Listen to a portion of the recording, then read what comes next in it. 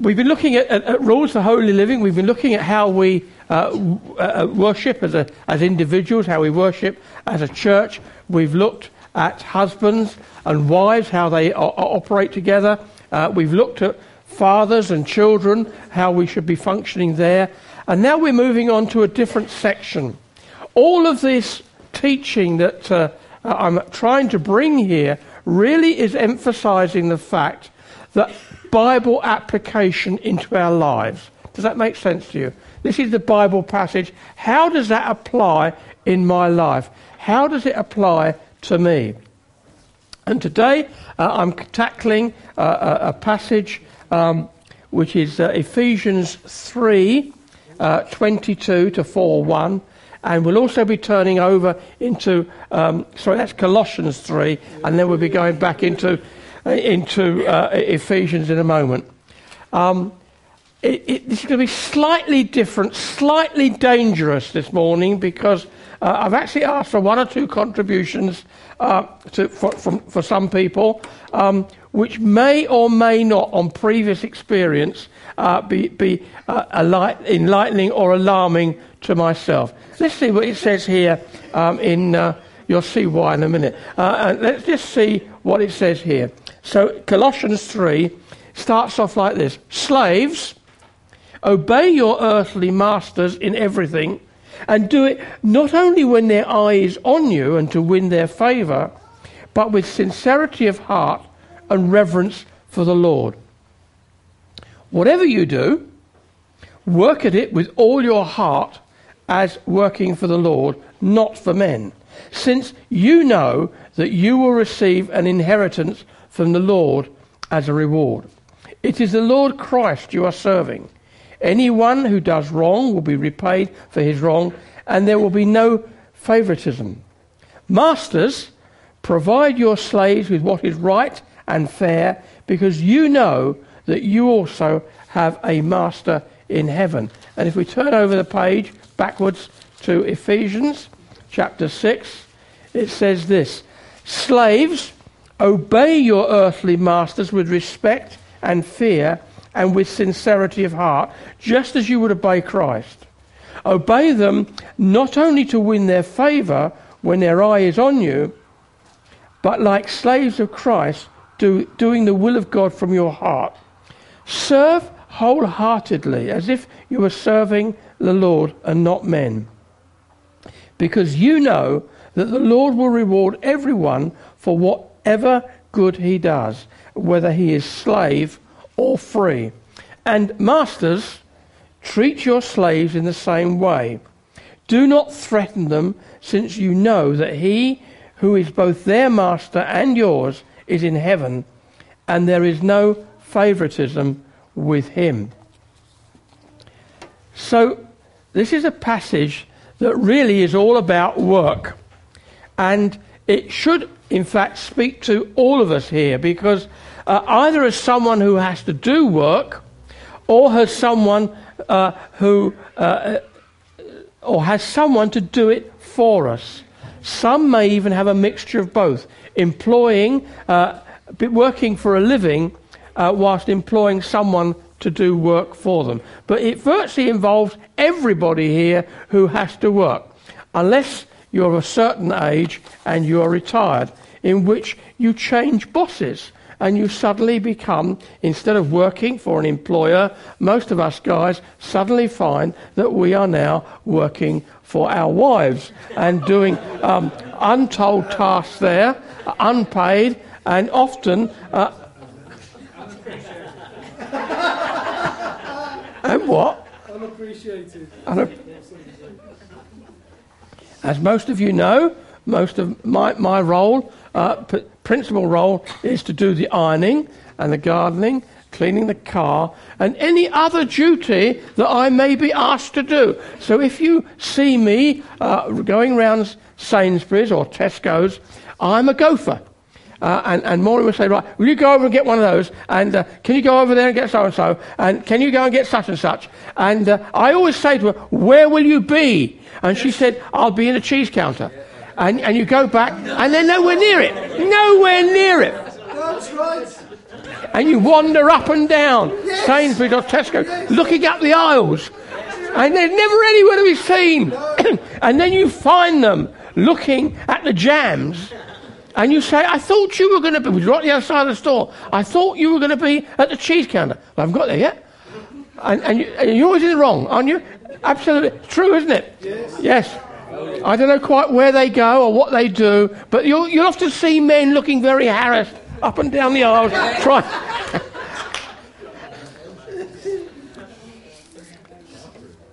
But some of us in this room have been employees. Some of us have had to work for a living. Most of it, in fact, have had to work for a living. Some of you have been managers, and we're going to come on to that a little later on. Some of you may be employers in your own right. Paul starts both these passages addressing slaves. Slaves, he said. In both passages, slaves.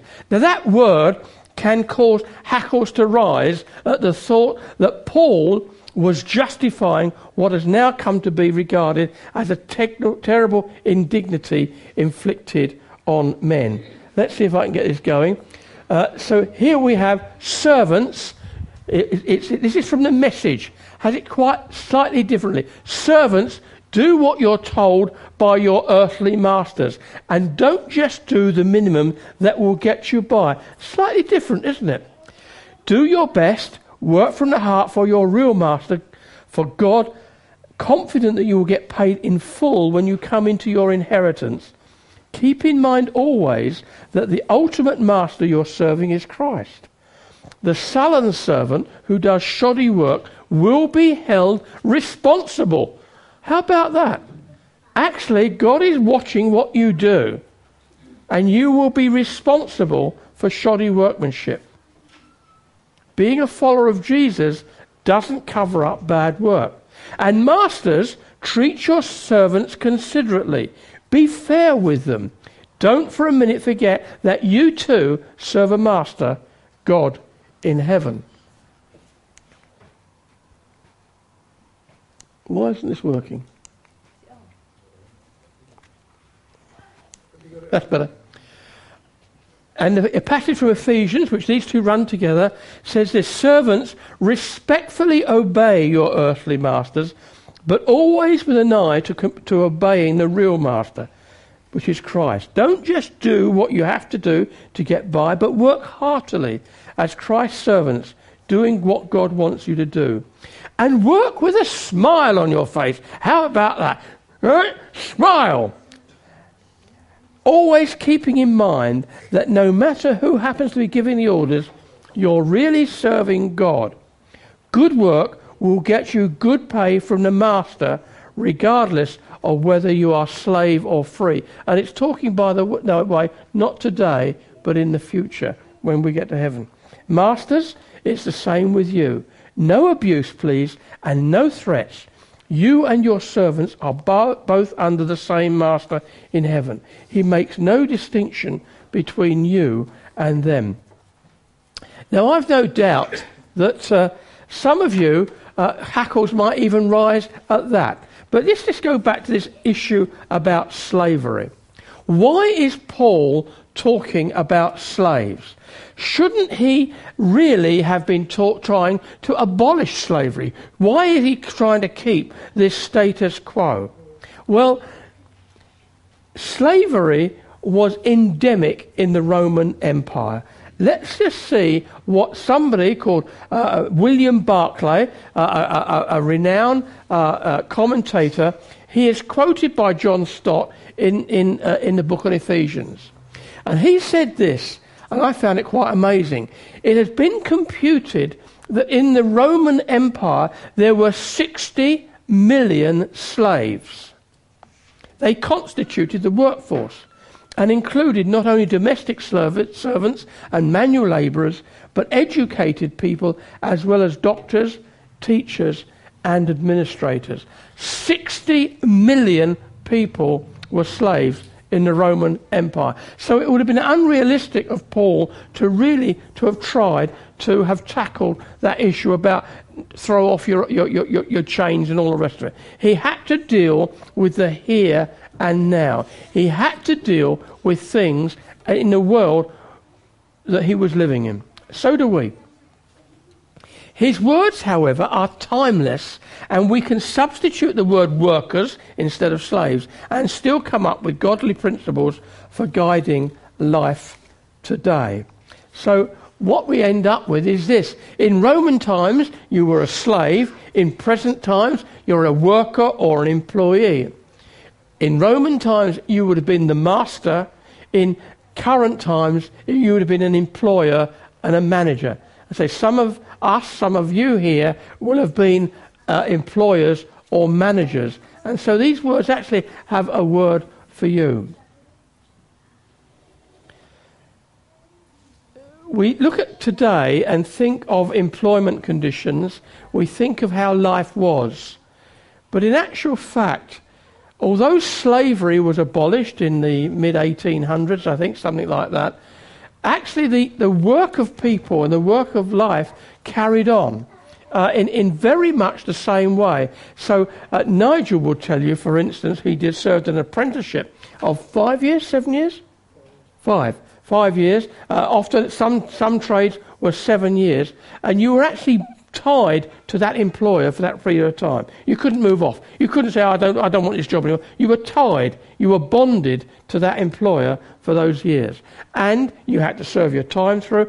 And initially, you were treated very much as a job's worth, as a go anywhere, do anything.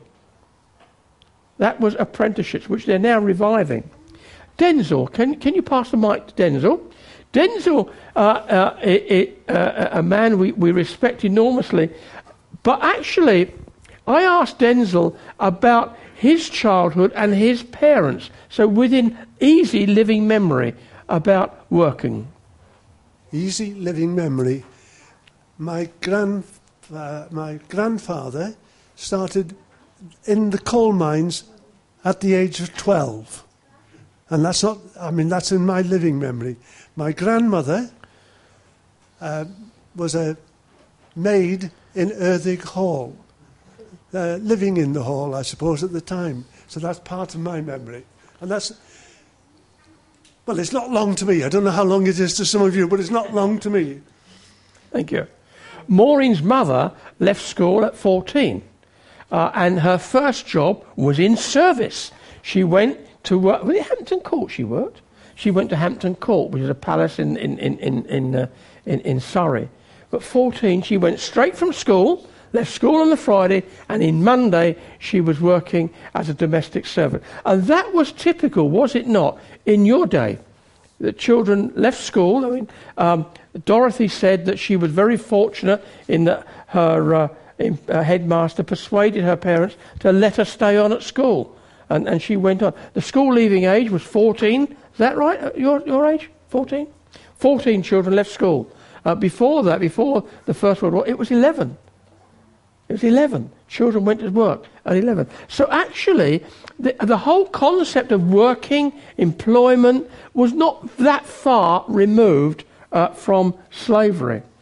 In today's workers or employees, basically, they're contracted to do a job, terms of employment.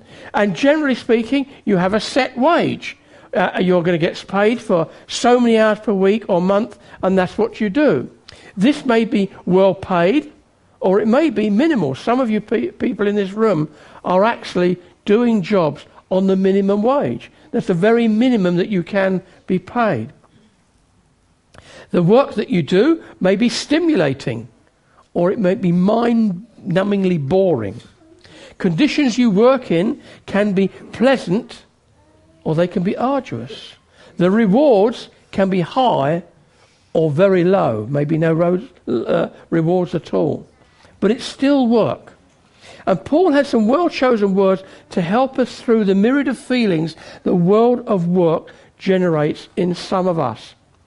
I have no doubt that most people in this room will have been through some form of abuse at work, some form of unfairness, some form of bad treatment. Would that be right? Most of you have experienced that in one way or another. It may be bullying in the workplace. It may be harassment in the workplace. It may be unfairness in the workplace. Actually, most people in this room will have experienced some or all of this. And we actually have to try and come to terms with what Paul is saying here. He knows what we're talking about. He's talking, after all, to slaves.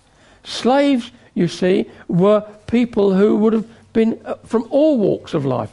I was reading in the Sunday paper only this week, not today's issue, but about tutors. If some families can employ tutors for their children for their O's and their A levels, and she was saying it causes a dilemma in some quarters, because when you take the tutor on holiday to give them the charge from tutor, where do you place them in the hierarchy of the family? Do they eat with the rest of the servants, or do they eat with the family? What do you do in this situation? It's quite a problem, isn't it? I know Nigel struggles with this all the time. Where should I put? But actually, this is what happens. We have this social hierarchy about where we put people. So Paul first of all says, obey, or do as we are told.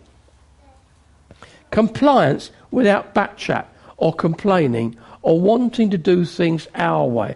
That is ever so hard, is it not? When somebody tells you to do something and you think, no, I don't agree with that. I don't think that's right.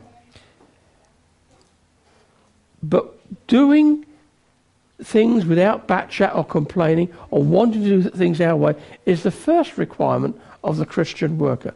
Obey. Obey. Now, more enlightened employers ask employees for suggestions on how to improve efficiency or how to save time or money or materials, suggestion boxes. That happens in most workplaces now. And I think that as Christians we do have a duty to contribute to workplace effectiveness, not least to help contribute to improving the environment. So we may well come up with ideas of how things can be done. Secondly, we're told here that we have to treat our bosses with respect and fear and with sincerity of heart. Now, it's easy to do those things for an employer you like and who is considerate to you. Actually, when I moved to Shropshire to become the manager of the Education Welfare Service, my boss, a lady, was a high flyer.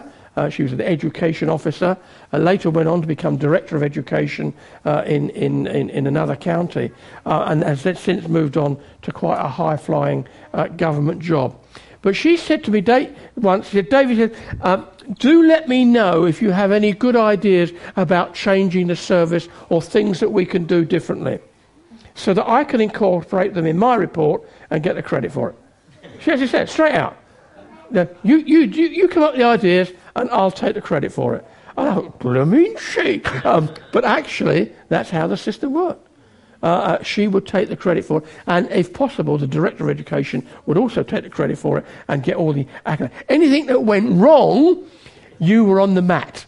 And so very early on, the press rang me up about a situation in one of our schools, in one of our areas, and I didn't think clearly first about what I was saying, and it was misquoted, or it was quoted out of context in the paper, and the school in question went bananas over it. And I was hauled on the coals up in front of the director of education, and he said, you made a real pig's ear of that, didn't you? And out of that came, never reply to the press straight away. Always have a prepared and written statement, something I learned from that situation. But you can get yourself into trouble. But sadly, most people experience some form of unfairness at work. Bullying, restrictive practices, unrighteousness, unforgiveness, discrimination, even at some stage in their career. I know a lady who was a Christian, worked in a fairly large organisation, and she had to put in a password to get into the computer. And she had a rather silly one, like the Lord is my righteousness or something like that. And her boss changed it to Satan. So every time she wanted to log in, she had to type in the word Satan. Just one of those pricks that get under the skin. And we had to actually talk to her about how to handle that situation, about what to do about it. See, in these circumstances, when you're not feeling treated fairly or lovingly or cared for at work, the temptation is to slacken. In today's parlance, we say, take a sickie, or just do the minimum to get by. And that feeling can be absolutely overwhelming. But Paul says, work wholeheartedly even when they can't see you. Even when there's nobody about. Even when it's only you. And actually you can turn on the computer and turn on the games and play a little game of solitaire or whatever it is. You shouldn't be doing that, David. No, I won't. Right. And I got caught out once and it's a huge embarrassment. I actually have to go into work, even now in my study, I have to do at least 50 games of solitaire before I can actually start doing anything. And mornings comes in and says, are you not still doing it? I'm not. And I'll try and switch it off before, but she creeps in and I've never known anybody who can walk so quietly as Maureen. She plays on my deafness, catches me out time and time. I daren't go into porn channels because I would be in dead trouble. Right. You're in dead trouble.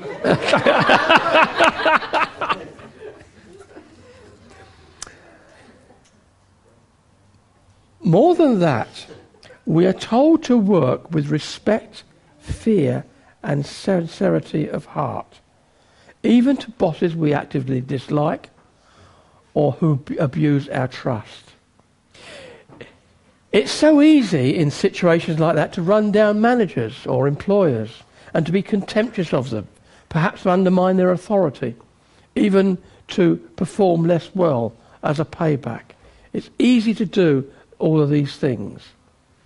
But anger at unjust treatment can quickly well up, unless dealt with, cause us to become bitter and resentful. Many, many people feel very bitter and resentful at their employer or their conditions at work.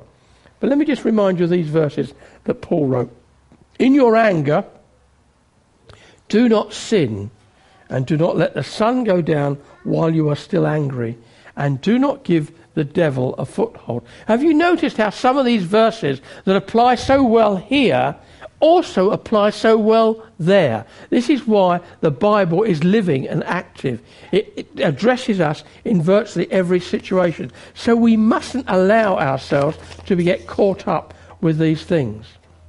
But we still have to do these things as if we're serving God himself. I know it's not right. I know it's unfair. I know this shouldn't be happening. But Lord, you've put me here. I'm going to serve you. So we cannot do things that are unrighteous or illegal just because the boss says so. Now that might mean an unpleasant confrontation. And we may have to think things through very carefully before taking action. You don't just go flying off the handle. And as an aside, part of being in fellowship like this is together in a church means that we're able to take advantage of advice and guidance from leaders or mature members before embarking on actions that could give us a problem later on. So what we say to people is, if you're thinking of doing something, before you do it, just talk it through. Just turn it over in your own minds. Actually, as a leadership team, we are learning now to become more accountable to each other and to say, well, let's do this, let's do that, let's approach it that way. So we would encourage, I would go so far as to say even expect people to discuss with pastoral oversight life-changing decisions before taking action.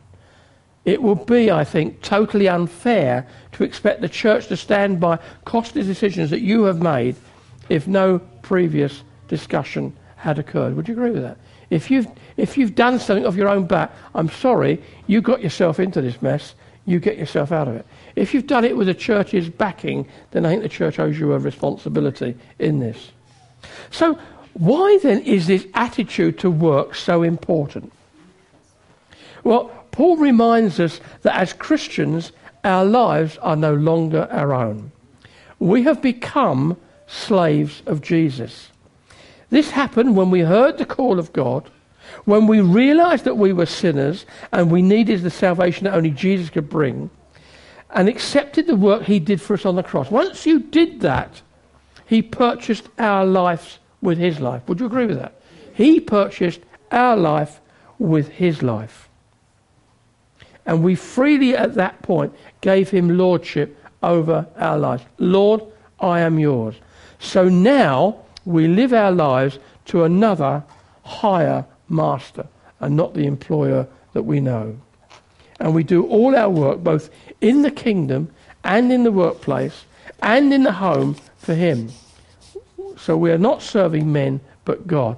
So there is no church life, home life, work life. It's all one. Does that make sense? We don't divide it up. It is compartmentalized, but actually it's the same Lord. It's the same God. It's the same faith. It's the same Christian expectation. Slaves / workers then have been set free by Jesus to do everything his master asks of him, and to a higher standard than an ordinary employee might do. And it's very much shades of Matthew 5:41, when it says, if you're asked to go 1 mile, then you go the extra mile. You do the other thing. Employers are also addressed here. They face the same teaching. They must be fair to people under their direction and control. Now, we have here in our church at least one, well, more than one person who has been both an employee and an employer. And I've asked Steve if he'd like to come out and just share some thoughts about himself. Steve has worked as a director for some very large multinational companies. So he has, he'll probably tell you, employed people himself. So here's his perspective on being an employer.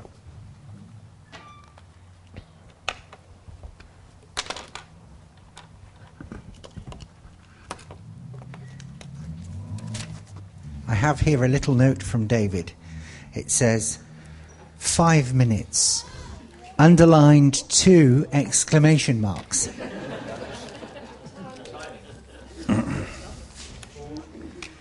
So it's very difficult because I've prepared separately from David. So forgive me if I go over some of the things he's already gone through.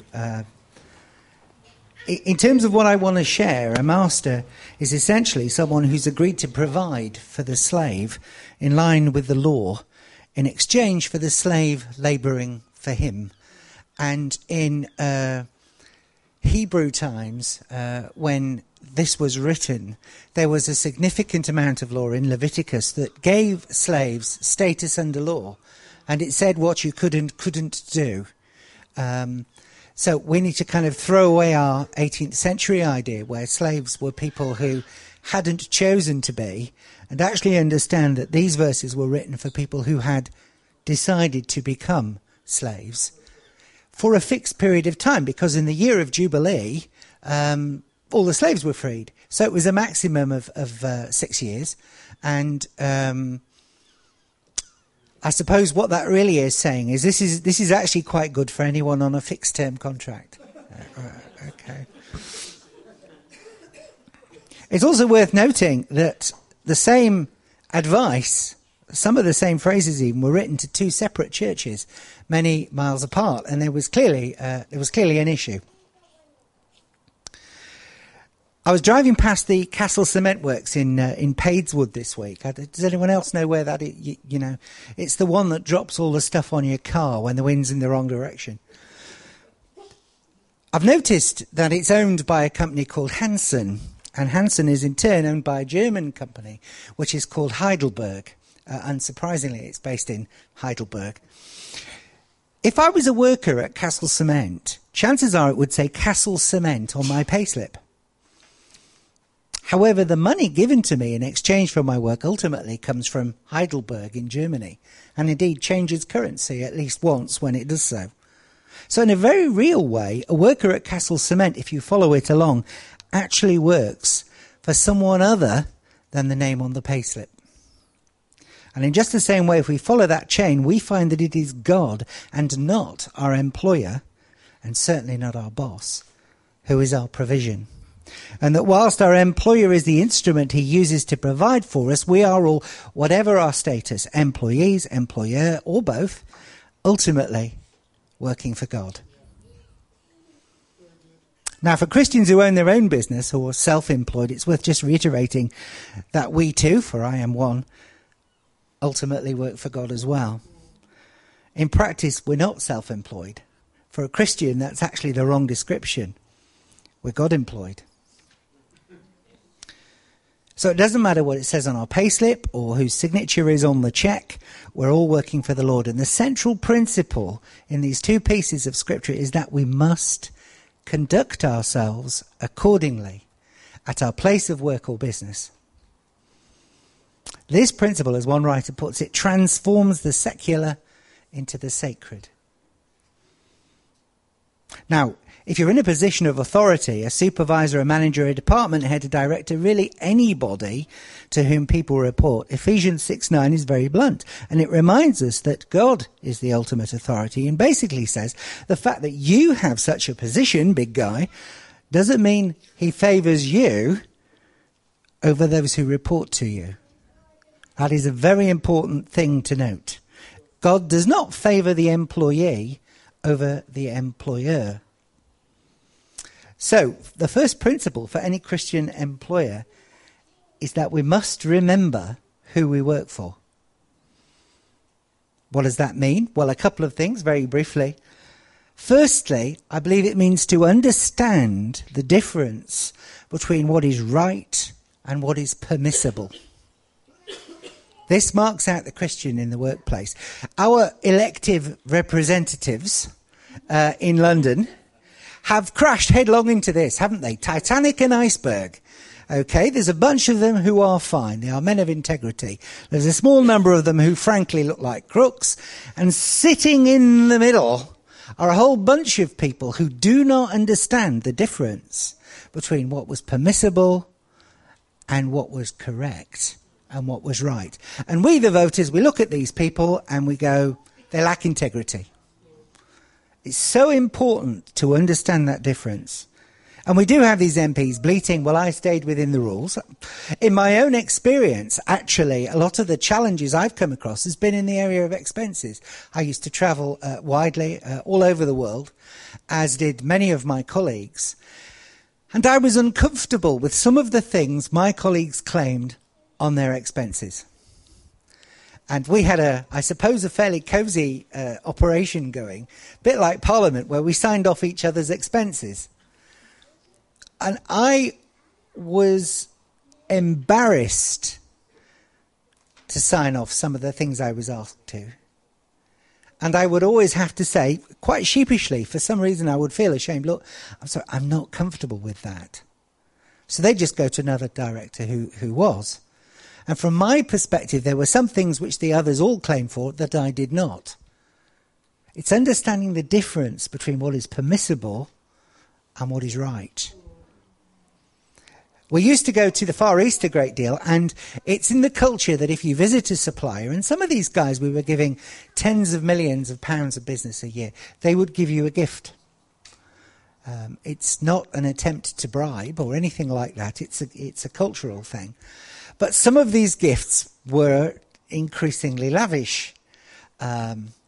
We got way past a pen and a book and into a full set of golf clubs or, on one occasion, a 4x4 Jeep. If you're the Christian and you're in that situation and everyone else is fine with it, well, what do you do? How do you handle it? Okay, you understand the difference between what is right and what is permissible. And you putting your hand up and saying, I don't think we should do all that, doesn't really fly with the guy who's now driving the nice Jeep or is playing golf with the new clubs. So you just say, well, I'm very sorry. I really appreciate that gift, but I can't accept it. I can't accept it. A book would be lovely, or a pen. And word got around. I got a lot of pens and books. Okay. And what happened ultimately, actually, is the tax authorities got involved. They said, these are gifts in kind. There was a tax audit, mayhem. Of course, I was fine because I had pens and books. Secondly, we need to treat others with the same impartiality that God treats us all with. No favourites. Now, this might be an odd illustration. I hope I do this well. Privately and professionally, I do not favour businesses run or owned by Christians.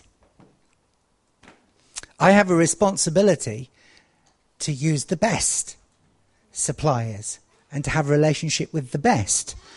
Now, theoretically, they are one and the same.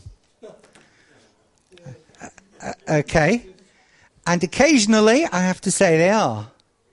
In practice, well, folks, those of us in business, we've got some work to do. When I do deal with a Christian business, I make it very clear that I am dealing with them on a commercial basis. I don't expect a special rate or special circumstances just because we both love the Lord. Okay? And nor is it fair for me to.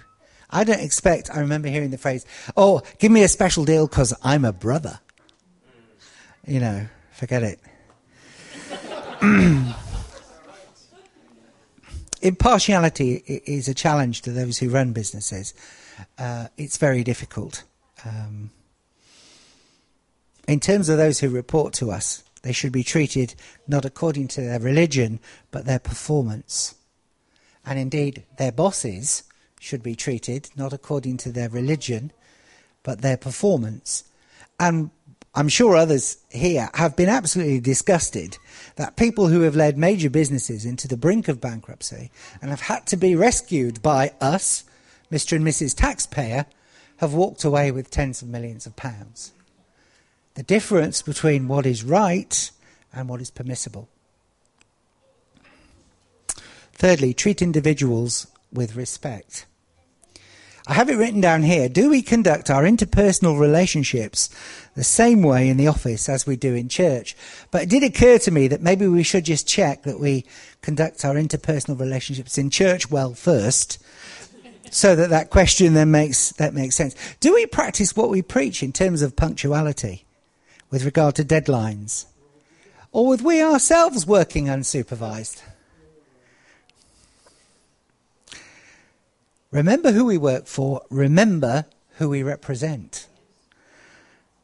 Colossians 3:17, and whatever you do, whether in word or deed, do it all in the name of the Lord Jesus, giving thanks to God the Father through him. If you're in a position of authority, watch out for pride. You and I are special to God, but then so are the people who work for us. And we are no more special than they. In our place of work, we are the representatives, possibly the only representatives of the living God. So thirdly, remember we're under observation. Bit of a strange illustration. In the 1950s, when Las Vegas was being built in Nevada, and it was becoming the gambling capital that it still is today, it's generally accepted that the casinos were run by organised crime. It was the mafia. Probably what's not too well known is that these crooks, these murderers, these criminals in every sense of the word, insisted that their money was handled only by members of the Mormon faith. Why? Mormons don't steal. Whatever else you say about them, the people who were up to their necks in criminality could recognise honesty. We're under observation. What do people recognise about us? Francis Schaeffer wrote a great book entitled The Church Before the Watching World. Now, I want to make it clear to you that I am not suggesting you go out and buy it. Almost certainly Nigel has a copy in his garage.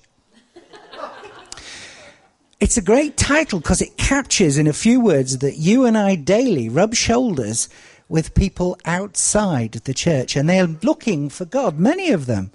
And some of them are aware that Jesus claims to be the way to God.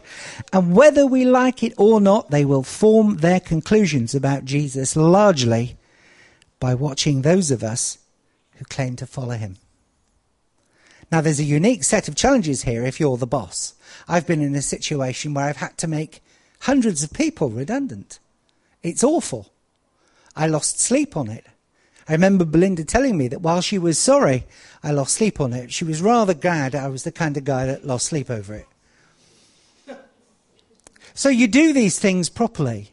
You explain to people clearly. You communicate well. You treat them with respect and dignity. You go through a legal procedure. You do your best for them. But frankly, what you're saying to them is, look, in a minute, I'm going to punch you in the face. And the fact that you've communicated well about punching them in the face, the fact that you've taken great pains to make sure they understand that the punch is coming, does not make the punch any more acceptable to them. Now, I've been the person punched as well. I know what it's like. Some of those people will recognise that you have really done your best for them, but they will be few. Most of them will be bitter and will be resentful and will be hurt. So we try our best, but it doesn't always work in the manner that we would like to. I once conducted a survey of the employees on their site for a client, and it included a section on how the workers perceived their line managers and the senior management team. And the outcome, which was anonymous, that's why they used a consultant, was even stripping out people's general tendency to be negative, a bit of a surprise and very revealing. I'm not entirely sure what that client did with it, to be honest. It came as a shock. Now, I've similarly been through a process when I was a senior manager of a business, and I was one of the senior managers who was covered in the survey. They were essentially asking my team and the people on the shop floor what they thought about me. So the challenge to anybody to whom people report is this: what would those who report through to you or report to you have said? Would they have known that you're a man of integrity? Would they have recognised that? Would they have made the link between you being a man of integrity or a woman of integrity and the fact that you are a Christian? Would they have seen Jesus in your conduct? So 3 principles. Remember who we work for. Remember who we represent. Remember we're under observation. Thank you, Steve.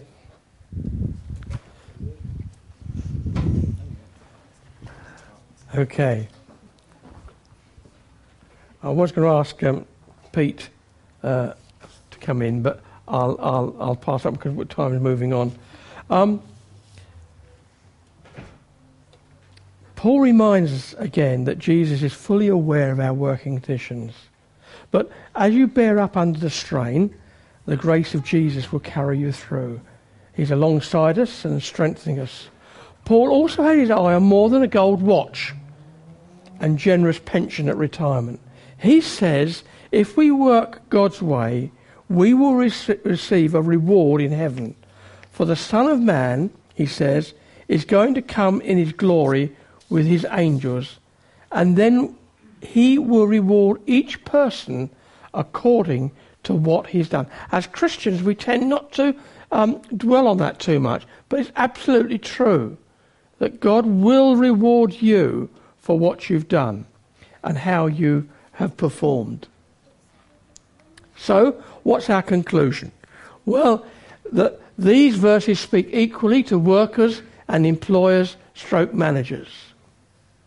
We should be wholehearted in everything, whether work, family or church. And that means, incidentally, that next Saturday when we go up to Brentay, let's be wholehearted about being up there. Now, you may only be coming for an hour. That's fine. You may be coming for the whole afternoon. That's fine. You may be face painting. You may be selling cakes. But actually, we want people to see, because we'll be going under the label of Gateway Church, that we are people that are worth knowing. Do you understand that? And we are asking for conversations with those people up there. Not that we're coming up there to teach them how to live, but actually we're coming up there to respect them, to love them, and show them something of the love of Jesus. And whatever we do, we're to work as if we were serving the Lord. Now, I'm very conscious that through all of this, we may have stirred up some feelings. There may be some people in this room who need prayer for their work situation. There may be people in here who would like prayer to find a job. So at the conclusion of this meeting, which is about to happen now, we're going to have coffee. If you'd like prayer, can I ask you to stay behind and see myself or Nigel or one of the others, and we will ask God to just pray for you in that situation. Otherwise, coffee is outside. Don't forget, up at Bryn Teg at 12 o'clock on Saturday. Thank you.